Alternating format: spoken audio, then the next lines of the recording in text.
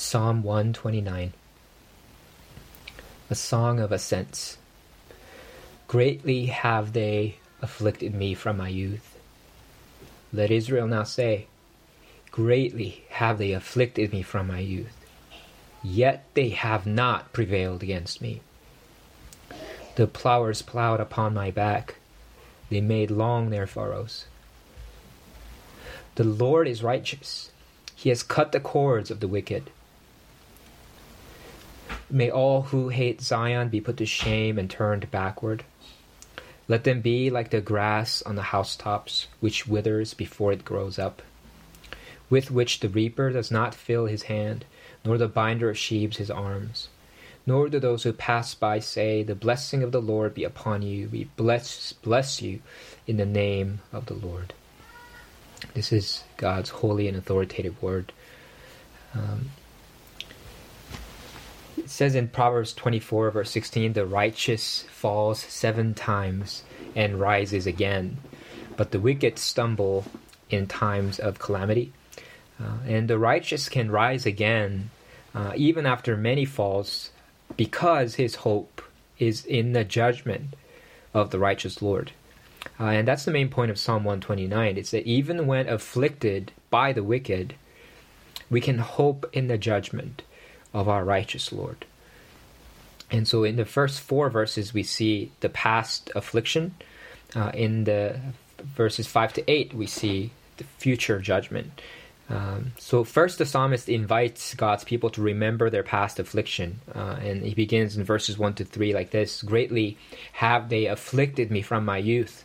Let Israel now say, greatly have they afflicted me from my youth, yet they have not prevailed against me. The plowers plowed upon my back, they made long their furrows. I mean, we know just from the history that's contained in the Old Testament that God's people endured much affliction from sojourning in foreign lands to slavery in Egypt, from oppression under the Philistines and other nations to exile in Assyria and Babylon, and all that is entailed therein: the wars, the deaths, the mourning, the rapes, the imprisonment, the countless suffering and toil that's contained in all of that. And figuratively speaking, and from their youth, from of old, from the really the onset of their history as God's people, they've been greatly afflicted. And this affliction is described in vivid terms in verse 3. It says, the plowers plowed upon my back, they made long their furrows. Ancient plowers used a plow to break up large lumps of soil and to remove debris and weeds from the soil, all in order to make the soil more suitable for farming. And a plow has a triangular tip, an iron tip, called the plowshare, which is what scrapes and rips up the ground as it goes through the ground. And so imagine people plowing upon your back. And not just for a short stretch, but making long their furrows. Furrow is a reference to the long, kind of that line that is formed from plowing. And it's a graphic metaphor of torment and oppression. And in English, we have a similar, much milder metaphor. We talk about people riding someone's back. You guys have all heard it, I'm sure. When you say someone's riding on your back, that means you're saying that they're harassing you. They're upbraiding you. They're just criticizing you constantly. They're riding on your back. And then so in response, sometimes people say, hey, get off my back. Hey, stop criticizing me. Stop, harassing me. And plowing upon someone's back is a similar expression, except that it's much more severe and violent.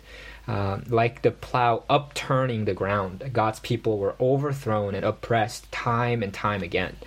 And yet, they maintain in verse 2, that their enemies have not prevailed against them. And verse 4 tells us the reason why. The Lord is righteous. He has cut the cords of the wicked.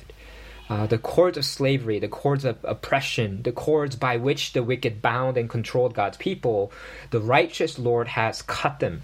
And so remembering that deliverance, God's deliverance time and time again throughout their history, is what assures the psalmist and assures God's people to proclaim their trust in him and in his future judgment in verses 5 to 8.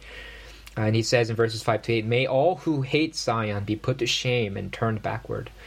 Let them be like the grass on the housetops, which withers before it grows up, with which the reaper does not fill his hand, nor the binder of sheaves his arms.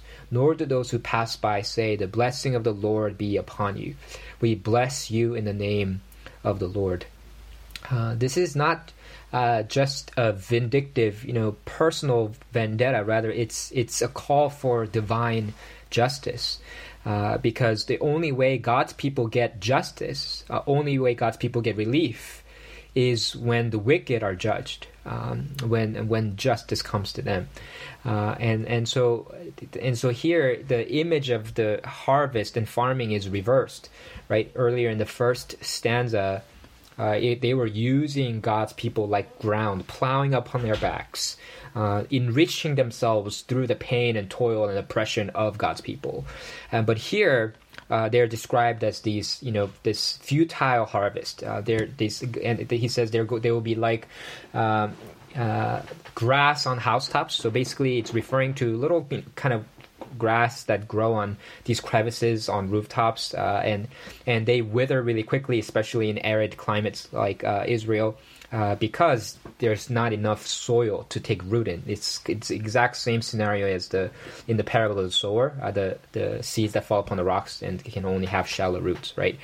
And so they wither before it grows up. And of course, the reaper is not going to fill his hand with that kind of dried up grass from the roof, nor the binder of sheaves fill his arms with those, and nor will people passing by that harvest say, "The blessing of the Lord be upon you." No, rather, it's clear that God's judgment is upon them.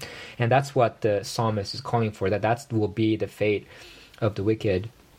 And that's really the death and life and deliverance that this psalm speaks of is encapsulated in the life and death and resurrection of Jesus. And that's really the story of every Christian, right? Because 2 Corinthians chapter 4, verses 8 to 11 says this: "We are afflicted," the same word, right? "We are afflicted in every way, but not crushed, perplexed, but not driven to despair, persecuted but not forsaken, struck down but not destroyed, always carrying in the body the death of Jesus, so that the life of Jesus may also be manifested in our bodies. For we who live are always being given over to death for Jesus' sake, so that the life of Jesus also may be manifested in our mortal flesh." And Paul's writing here, Paul has himself suffered much affliction, right? Imprisonment, being shipwrecked, being stoned, and being left for dead, right? And all these things. And he's saying that through these sufferings, the gospel is still going forward. Through his affliction, God is still being glorified in his life. And his faith he's first persevering in faith and obedience through them. And it is through death, through his death, in really following after the pattern of Christ's death, that the life and the glory and the power of God is made manifest.